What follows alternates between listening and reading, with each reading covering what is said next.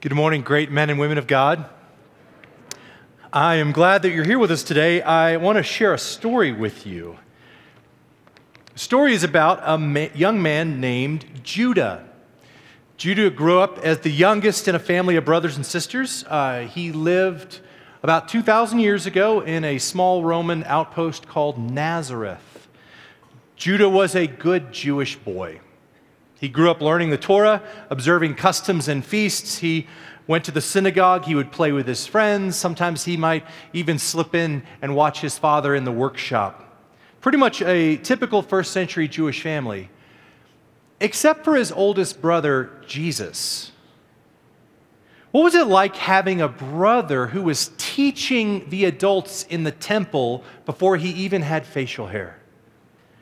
What was it like having a brother who never bullied you, never struck you in anger, never dunked your head in a toilet, never defied mom and dad, never snuck out at night? For some of you that have some trauma related to older brothers, just let that sink in for a minute. What would that be like? What was it like seeing how mom and dad would look at him? Now, they loved all their kids, but there was something about the oldest kid, and they'd look at him, and Judah watched as he got older how mom and dad began to defer to him. What was it like trying to understand when your dad talked about the birds and the bees and how babies were made, except for your brother Jesus? His birds and bees story involved virgins and angels and shepherds and stars. What was it like that one day when he finally moved out and began traveling around the region telling everyone he was God? What did he think about his brother? He watched him grow up, he ate meals with him, he played with him, and then one day his brother leaves home and goes out and starts to tell people this story. Well, one eyewitness actually tells us what Judah and his brothers thought about Jesus Christ. John tells us in John 7:5, even his own brothers did not believe him. In fact, this was a reason that some people didn't believe in Jesus. They were like, look, we know his brother, even his brothers, his family, they don't believe in him. Not only did his brothers not believe in him, but another writer actually tells us this detail. He says, when his family heard about this, Jesus' family, they went to take charge of him, for they said, what? He's out of his mind. And yet, 40 years later, Judah seems to have changed his tune. In a letter he wrote to a group of people that were following his brother, Judah starts off and says this, Judah, slave of Jesus the Messiah. Now, this is pretty interesting. He says his name, hi, I'm Judah, and then what goes in the next spot? Well, he's going to put down the thing that's going to most identify him. It's going to be the truest thing about him. He could have said so many things here. He could have said influential church leader, or he could have said, father of these kids, or he could have said this person. Instead, into the slot after his name, he says the most important thing you need to know about me is that I believe that Jesus is the Messiah, he's God in the flesh, and he gets to call the shots in my life. I'm his slave, he's my master. Now, the question is, how do you go from thinking that your older brother is mentally ill to becoming to a point where you believe he is the master of your life? Sometimes it takes a resurrection. Now, I feel a little kinship with Judah. My brother also died at 33. And as time goes on, it's easier and easier for me to forget all the bad things he did, all the ways he was mean to me, and I just start to remember all the good things. It's easier and easier just to put him up on a pedestal and only remember the good. So, you could read this with Judah and think, well, maybe 40 years later, he was just remembering the best about his brother. Except I never thought my brother was God. I think he thought he was sometimes, but I knew better. But I will tell you this, if I saw my brother rise from the dead, I might be willing to change my theology. By the way, this is one of the most compelling reasons for me personally why I believe in the resurrection of Jesus Christ. Because his own family came to believe that he was God. His brothers went on to lead this movement called the Way, or following Christ. Many of them risked their lives. We understand that many of them even gave their lives. They died as martyrs. You don't die for a lie. These guys came to the belief that they were willing to die for the fact that their brother was God in the flesh. And this is how Judah lived. Now, why do I introduce you to Judah? Well, this April, we are reading some letters written by people wrestling with how do you live in the aftermath of the resurrection. And it's been fun to go back and read some letters that were written a few decades or so after the resurrection and see how people are still trying to apply this. And we got to see how that looks in some personal relationships, and we got to see how people were trying to reorient their grids of truth so that Jesus was at the center of it. And we're going to wrap up this series today with Judah's letter. Now, we call Judah's letter by its English version Jude. But Judah would have been known as Judas or Judah back then. I'm going to call him Judah to kind of honor his Jewish heritage this. And I want you to understand that the truth grid that Judah is going to have today is this. Jesus gets to call the shots. That's what he believed. And so he's going to look at everything in life through that. Is Jesus calling the shots or not? So I want you to turn with me to Jude. That's going to be the second to last book in the New Testament. You're going to have the book of Revelation, and then you're going to back it up, and you're going to go to Jude. And if you have a Bible with you, open it up. We're going to read through it. I'm going to be reading through the New Testament for Everyone version, but you can read through whatever version you'd like. People always ask me, what's the best version of the Bible? The answer is whichever one you will read. That is the best version of the Bible. So we're going to read the NTE today. Verse 1, Judah. Judah, slave of Jesus the Messiah, brother of James. Oh yeah, James. He also wrote a letter that's very popular. James also came to believe that Jesus was the Messiah. To those who are called, the people whom God loves and whom Jesus the Messiah keeps safe, may mercy, peace, and love be multiplied to you. And then he starts to say in verse 3 why he was writing. Beloved, I was doing my best to write to you about the rescue in which we share, but Judah says, I wanted to write this letter about the resurrection. I wanted to tell more people about the rescue that we've had, how Jesus Christ, by his death and his resurrection, has freed us up and given us this liberty and this new message and a new hope and a future, all this great stuff. That's what I wanted to talk about. But unfortunately, I have to write a different letter. Oh, what's going on? Verse 3 tells us, and I wanted to put it up here so you could see it. He said, so instead of writing to you about the rescue, I found it necessary to write to you to urge you to struggle hard for the faith, which was once and for all given to God's people. He's saying, struggle hard for the faith. What is the faith? It's this whole revelation of God, this whole story of God that we've been given that all points to one thing, one person, one brother, Jesus Christ. In fact, Jesus even said that one time. He said to a bunch of religious leaders, you're always studying the scriptures to learn about God, but don't you understand that every single one of them points to me? I'm the point. That's the faith. And it's a faith that Jude reminds us is not something that we cooked up. It's not something that a bunch of guys got into a room and said, let's make up a great story. Let's create this conspiracy. Instead, Jude says, no, we were once and for all given this. It always reminds me of that old song by Rich Mullins where he says, I believe is what makes me what I am. I did not make it. No, it is making me. It is the very truth of God and not the invention of any man. And I love that line. I didn't make this truth up. It's making me. And this is what Jude would be. Jude would say, this truth, this is why I'm a slave to this man. So keep struggling for the faith that we've been given, the truth about a man who is God and gets to call the shots. Okay, so what's going on here, though? Why does he feel the need to change gears and write a completely different message about struggling for the truth? Because there's a problem. Verse 4. Some people have sneaked in among you, it seems, who long ago were marked out for this condemnation. So Jude says, I'm actually going to call some people to the carpet here.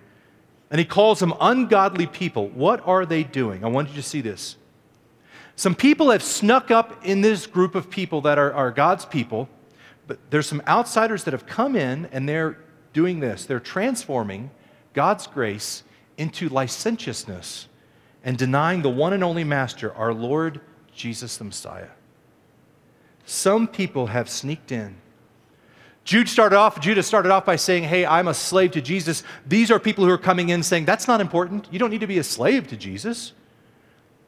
These are people who thought that the grace that Jesus brought was a license to do whatever you wanted to do, to call the shots yourself. What you did didn't really matter because while Jesus was a great example, while he was a masterful role model, while he was an incredible teacher, but he wasn't our one and only master. He wasn't our Lord. He's definitely not the Messiah. So what they were doing is they were saying, look, they were teaching people that they could make choices without consequences. And this is why the identity of Christ is always such a big deal. And this is why when you read these documents that were written in the years after the resurrection, why they would always spend so much time making sure that they were clear who Jesus was. Because if Jesus is not God, what right does he have over our lives? But if he is God, what does that mean for us? That's always the question. This is what's going to be so crucial next Sunday. Jonathan's going to be starting a series in Matthew called Angry Jesus. And we're looking at some of the times that Jesus got angry. Why did he get angry? What did he get angry at? What did he not get angry at? Now, if Jesus is just a man, then that's not really a very good series. I mean, who cares? It's just that everyone has their own little things that bother them. But if Christ is God, then what he gets angry at says something to us. And what he doesn't get angry at says something to us. And you begin to ask the question, what right does he have to talk to me about what I get angry at? So this became personal for me when I was in grad school. And when I was in grad school, I was focusing a lot on studying theology and making sure I really understood. I was getting really grounded in this faith that was once and for all given. And it helped me to really come to grips with, I do believe in a resurrection. I do believe that when Christ died on the cross, he freed me from the burden of rules I could never live up to. And as a guy who loves rules and thinks that rules are great and awesome, as much as I love them, I can never complete them. And I came to really believe God loved me. Now, when you really believe that God loves you, it should propel us to follow him more. I mean, one of the reasons why I'm sometimes reluctant to give Christ shot calling ability in my life is I'm doubtful, does he really have my best in mind? Is he going to ask me to do something I don't want him to? Like the scariest prayer ever is, do whatever you want, Lord. No, I would never pray that. Do whatever you want within these boundaries. That's much more. But we're nervous about trusting him. So sadly, I started to go down a different path. I began to cross some lines. And I began to think, it doesn't really matter what I do because God's going to love me and forgive me because that's his job. He has to do it. And instead of struggling for the faith in a Jesus who called the shots in my life, I found myself beginning to struggle against it. And these choices began to have consequences in my life. I started to feel hollowed out. I was losing my joy, my passion, my spirit. I reached out to a spiritual leader in my life for help, and it's one of those moments where I just went to talk to him, and he's like, what's going on? I was like, I don't know. Just wanted to see what's going on with you. And what I needed most was this guy to ask me, tell me what's really going on. And I did. And he began to remind me of this truth, that the resurrection frees me to follow. See, the resurrection, this rescue, Jude says, I wanted to talk about the rescue. The rescue. The resurrection rescued us from the burden of a law we could never keep. It rescued us from the idols that identify us. They rescued us from the chains of the worst of our nature, but it was never intended to free me from following Jesus. This is why Jude could talk about the rescue and a few verses later talk about being a slave. Resurrection frees me to follow. It was a process of getting back on track with that and saying, look, is Jesus going to be in charge of all my life or just the parts I give to him? And what's interesting is that the struggle I had was not new. You probably have experienced some of that as well. It's hard to decide how much to give up. And in fact, Judah grew up hearing stories of his people, the Jewish people, these followers of God, who time and time again would stop following God. They'd start rebelling against him. Time and time again, and you can read the stories and the stories that Judah would have heard growing up in the synagogue and growing up from his parents, that people would say, for whatever reason, God's not in charge anymore. And starting in verse 5, he starts to read through some examples. Now, what I want to do is I'm going to kind of read these verses and just make a few comments on them, but there's a lot in here that's pretty amazing and somewhat hard to believe. But I'm not going to have time to get into all that. What I want you to notice is what Jude is doing. Jude is listing us a number of examples of times people have rebelled against God and how that worked out for them. Verse 5, I want to remind you, he says, even though you know it all well, when the Lord once and for all delivered his people out of the land of Egypt, he subsequently destroyed those who did not believe. So God freed these people. He gave them rescue. You're no longer slaves. Just follow me now. And people say, well, wait, if we're no longer slaves, we don't want to follow you either. Verse 6, in the same way, when some of the angels did not keep to their rightful place of authority, but abandoned their own home, he kept them under conditions of darkness and an eternal change to await the judgment of the great day. He's saying, even angels who you would think you're so close to God, why would you ever leave? Even some angels said, we don't think God has the right to call shots in our life anymore. Verse 7, in a similar fashion, Sodom, Gomorrah, and the cities round about, which had lived in gross immorality and lusted after unnatural flesh, are set before us as a pattern, as an example, undergoing the punishment of endless fire. Sometimes he says even entire cities, entire cultures turn their back on God, and they say, you don't have the right to tell us what to do anymore. And he brings it back home in verse 8. He says, however, these people that I'm writing about in this letter are behaving in the same way. They are dreaming their way into defiling the flesh, rejecting authority, and cursing the glorious ones. I have no idea who the glorious ones are. But then he says this, even Michael the archangel, even the top angel, apparently they rank each other. Michael's number one. When disputing with the devil about the body of Moses, did not presume to lay against him a charge of blasphemy, but simply said, the Lord rebuke you. Now that's weird. That's a weird story. And we don't know where he got this story. Judah, where did you get this story from? We know that it must have happened. I mean, he's written it in this book, but we don't know what's going on here. Now, I don't think the point of this is we ought to be polite to the devil. I don't think that's the point he's making. I think the point he's making is this, hey, even Michael, who was the top angel, in charge of all the angels, came to a point where he realized, I don't have the authority to speak to the devil this way. That's God's job, so I'm not going to do that. Even Michael, he says, this angel with all this authority said, God has authority that I do not have, and I'm going to let him call the shots. Verse 10, these people I'm talking about, they curse what they don't know. They're like dumb animals. There are some things they understand instinctively, but it's these very things that destroy them. And then he says a curse on them. He's very upset. And then he just gives a couple more examples. They go off in the way of Cain, the guy who killed his brother. They give themselves over for money into Balaam's deceitful ways, a guy who broke the rules to get rich. They are destroyed in Korah's rebellion, a guy who led a rebellion against God's leaders. Now, like I said, there's a lot packed in here, and that'd be something really interesting to dive into and explore. But if we step back for a minute, all of these people that Jude just mentioned have one thing in common. They got to a point where they said, God no longer gets to call the shots in my life. My choices don't have consequences. What does it look like when we begin to say, no, I want to follow Jesus, but I don't want to let him have authority in my life? Verse 12, Judah says, these are the guys who are polluting your love feast. They share your table without fear while simply looking after their own needs. And listen to this description. They're waterless clouds blown along by the winds. They're fruitless autumn trees, doubly dead and uprooted. They are stormy waves out at sea, splashing up their own shameful ways. They are wandering stars, and the deepest everlasting darkness has been kept for them in particular. Wow. In other words, when we say, hey, I want to follow Christ, but there are areas of my life that I don't want to follow him in, we really begin to have little to offer. We're like clouds that promise rain but arrive empty, like trees without fruit, like waves that sink ships, like stars you can't navigate by.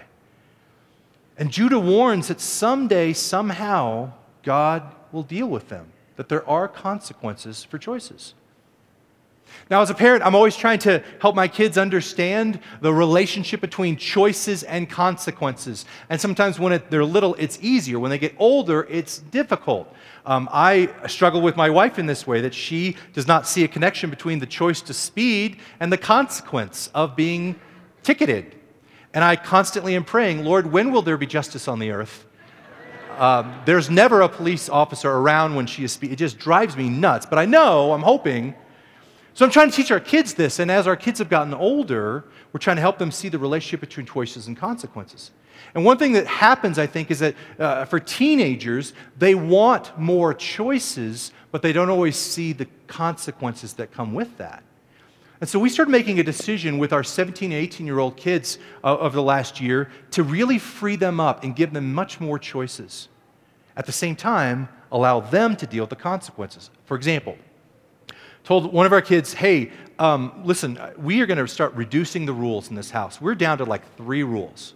But one of them that's not a rule is, I'm not going to force you to get up and go to your first class of the day. Apparently, it's hard to wake up in the morning for some people, and he doesn't want to go. Okay. So, Dad, you're not going to make me go? No, I'm not going to make you go. But there are consequences to that. Oh, yeah, he didn't hear that. So he started kind of sleeping in, and that was really great. It was enjoyable. Then he started realizing his grade was dropping in that class. Then I started getting these phone calls from District 11. And I was still backing off of this. Finally, one day he came and he said, hey, I need you to call the school and excuse my absence. And I said, oh, I'm not going to do that. Why not? I don't want you to be a waterless cloud, which he did not appreciate. But I was like, look, hey, I am respecting you. I am giving you the freedom to make the choice, but at the same time, you can't control the outcome. You can't control the consequence of that choice. And it's rare. I've had like one good parenting moment in my life, and I think this was it, where a light went on. He's like, okay. So then he kind of started contacting his teacher and realized some of this stuff. Now he's still struggling a little bit with getting to class, but he's owning that. He's seeing, okay, I choose this, but there's also a consequence. These guys were teaching, no, you can make choices and there are no consequences. But Judah reminds us that choices have consequences. And when we live like Jesus doesn't have the right to lead us, that's a choice we're free to make. God says, you are free to make that choice. But we may not be free from the consequences. So Judah says, struggle hard for the faith that Jesus is who he said he was, and he gets to be in charge. Now, what can help us with this? Judah has brought up this issue, and he's going to give us some direction. He's going to give us some help. And we're going to talk about that in a second. But I want to first give you a moment to make this personal. You see, it's easy to read a book like Judah and go, wow, there's just a bunch of crazy stuff going on. Man, all those people, yeah, they shouldn't have done that. They shouldn't have done that. They shouldn't have rebelled. And to miss the personal part for us. So I want to give you a moment to reflect with God. I'm going to give you a question to kind of ponder. This is a question that you would ask God. I'll give you a couple moments of just kind of quiet to think about this as Roland's playing. Where in my life am I not allowing Jesus to call the shots?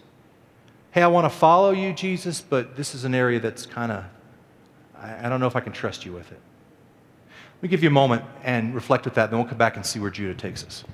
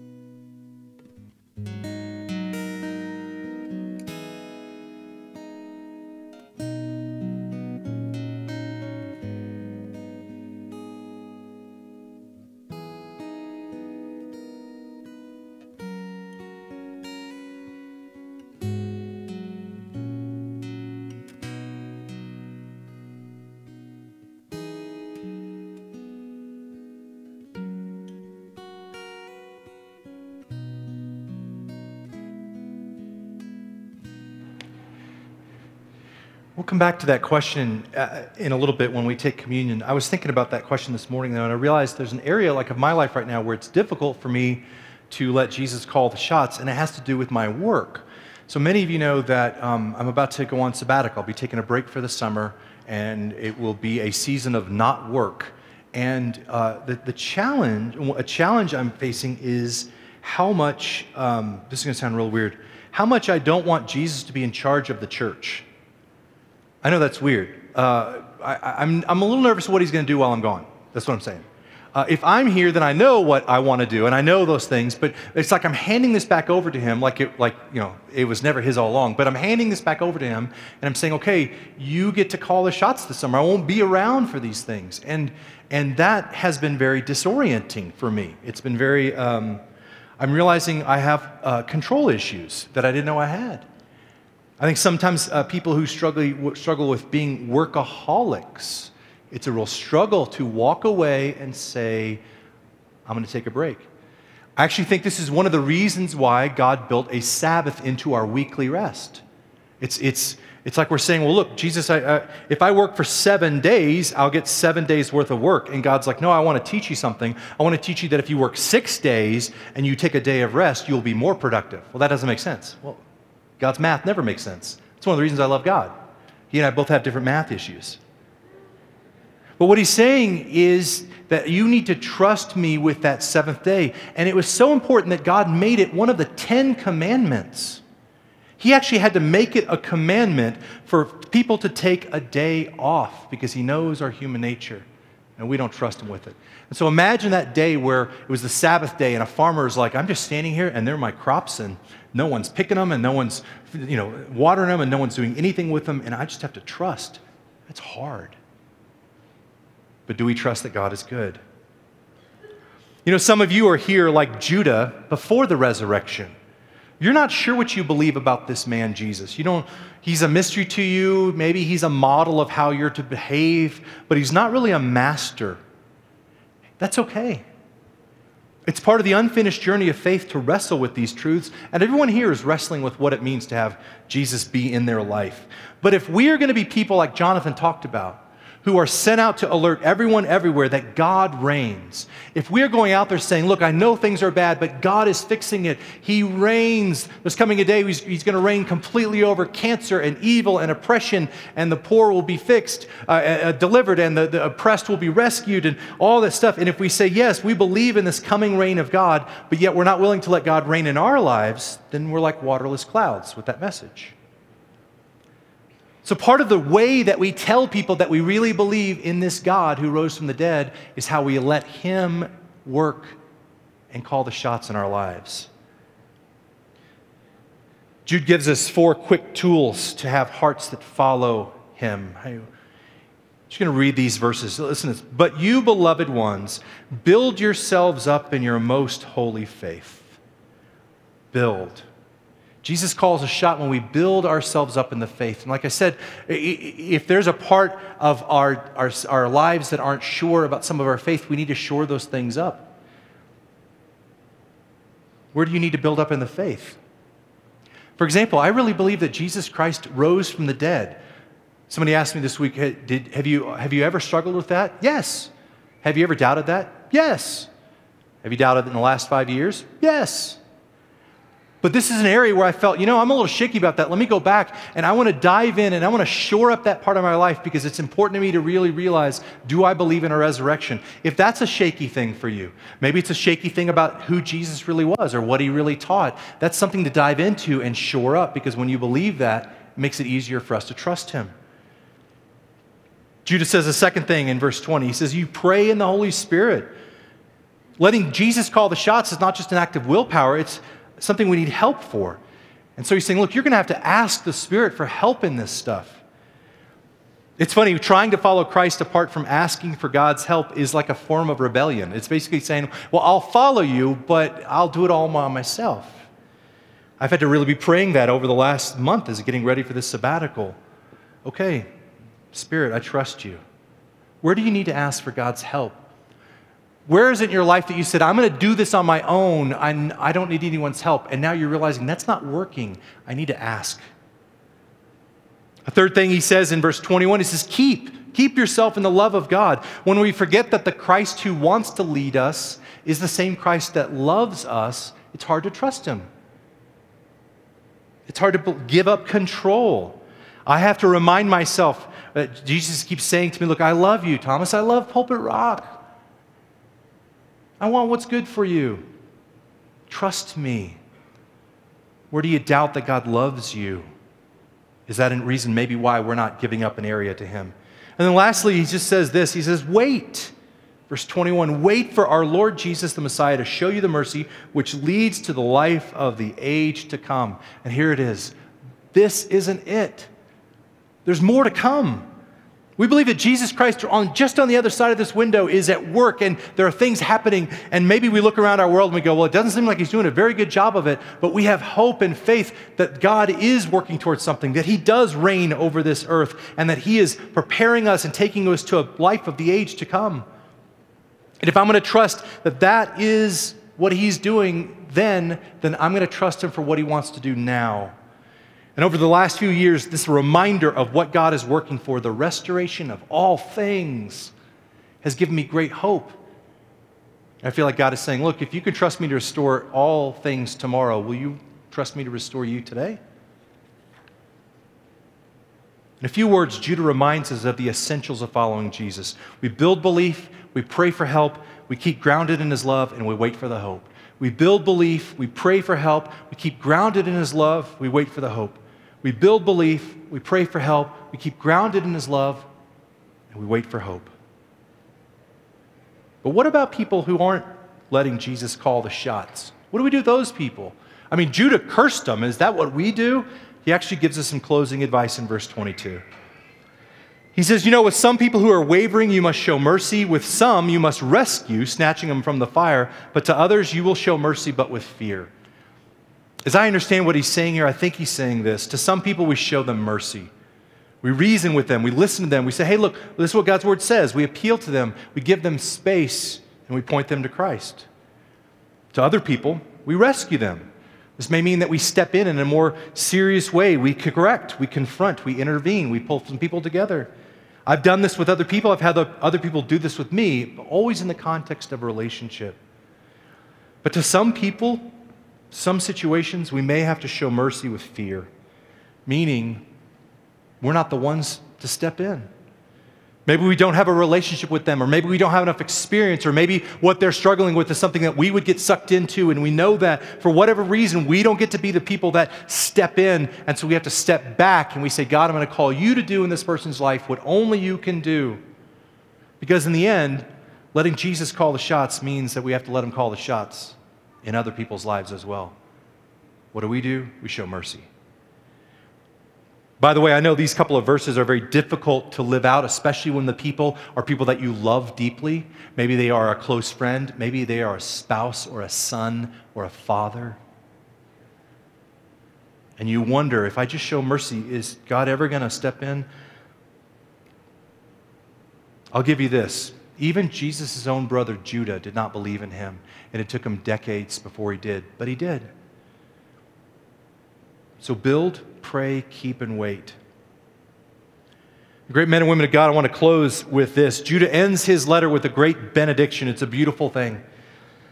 He says, now to the one who is able to keep you standing upright and to present you before his glory, undefiled and joyful, to the one and only God, our Savior, through Jesus, the Messiah, our Lord, be glory, majesty, power, and authority before all the ages, and now, and to all the ages to come. Amen. Just want you to notice something real quick. God is able to keep us standing upright, but that doesn't mean he always will do it. We're all going to fall. We're all going to fail in our following. I am able to prevent the consequences from some of the choices my kids make, but I'm not always going to do that. In fact, I think we all need to fail. I think sometimes that's the only way we're going to learn. But when we fall, look what it does say. He is also able to present you before his glory, undefiled and joyful, even when we have turned away from him, even though time and time again there are stories of people, including us, that have said, I'm going to let you call the shots, but not this part of our life. We've gone our own way. We can return to him, and we will find him at the front gate, arms open wide, ring for our finger, robe for our back, fatted calf for our meal, now and for all the ages to come. Amen. That's the point of the table. The table is for people who failed. And we come. So I want to pray for us as we move into this time of communion. I want us to consider where in our lives is God speaking to us right now. Will you pray with me?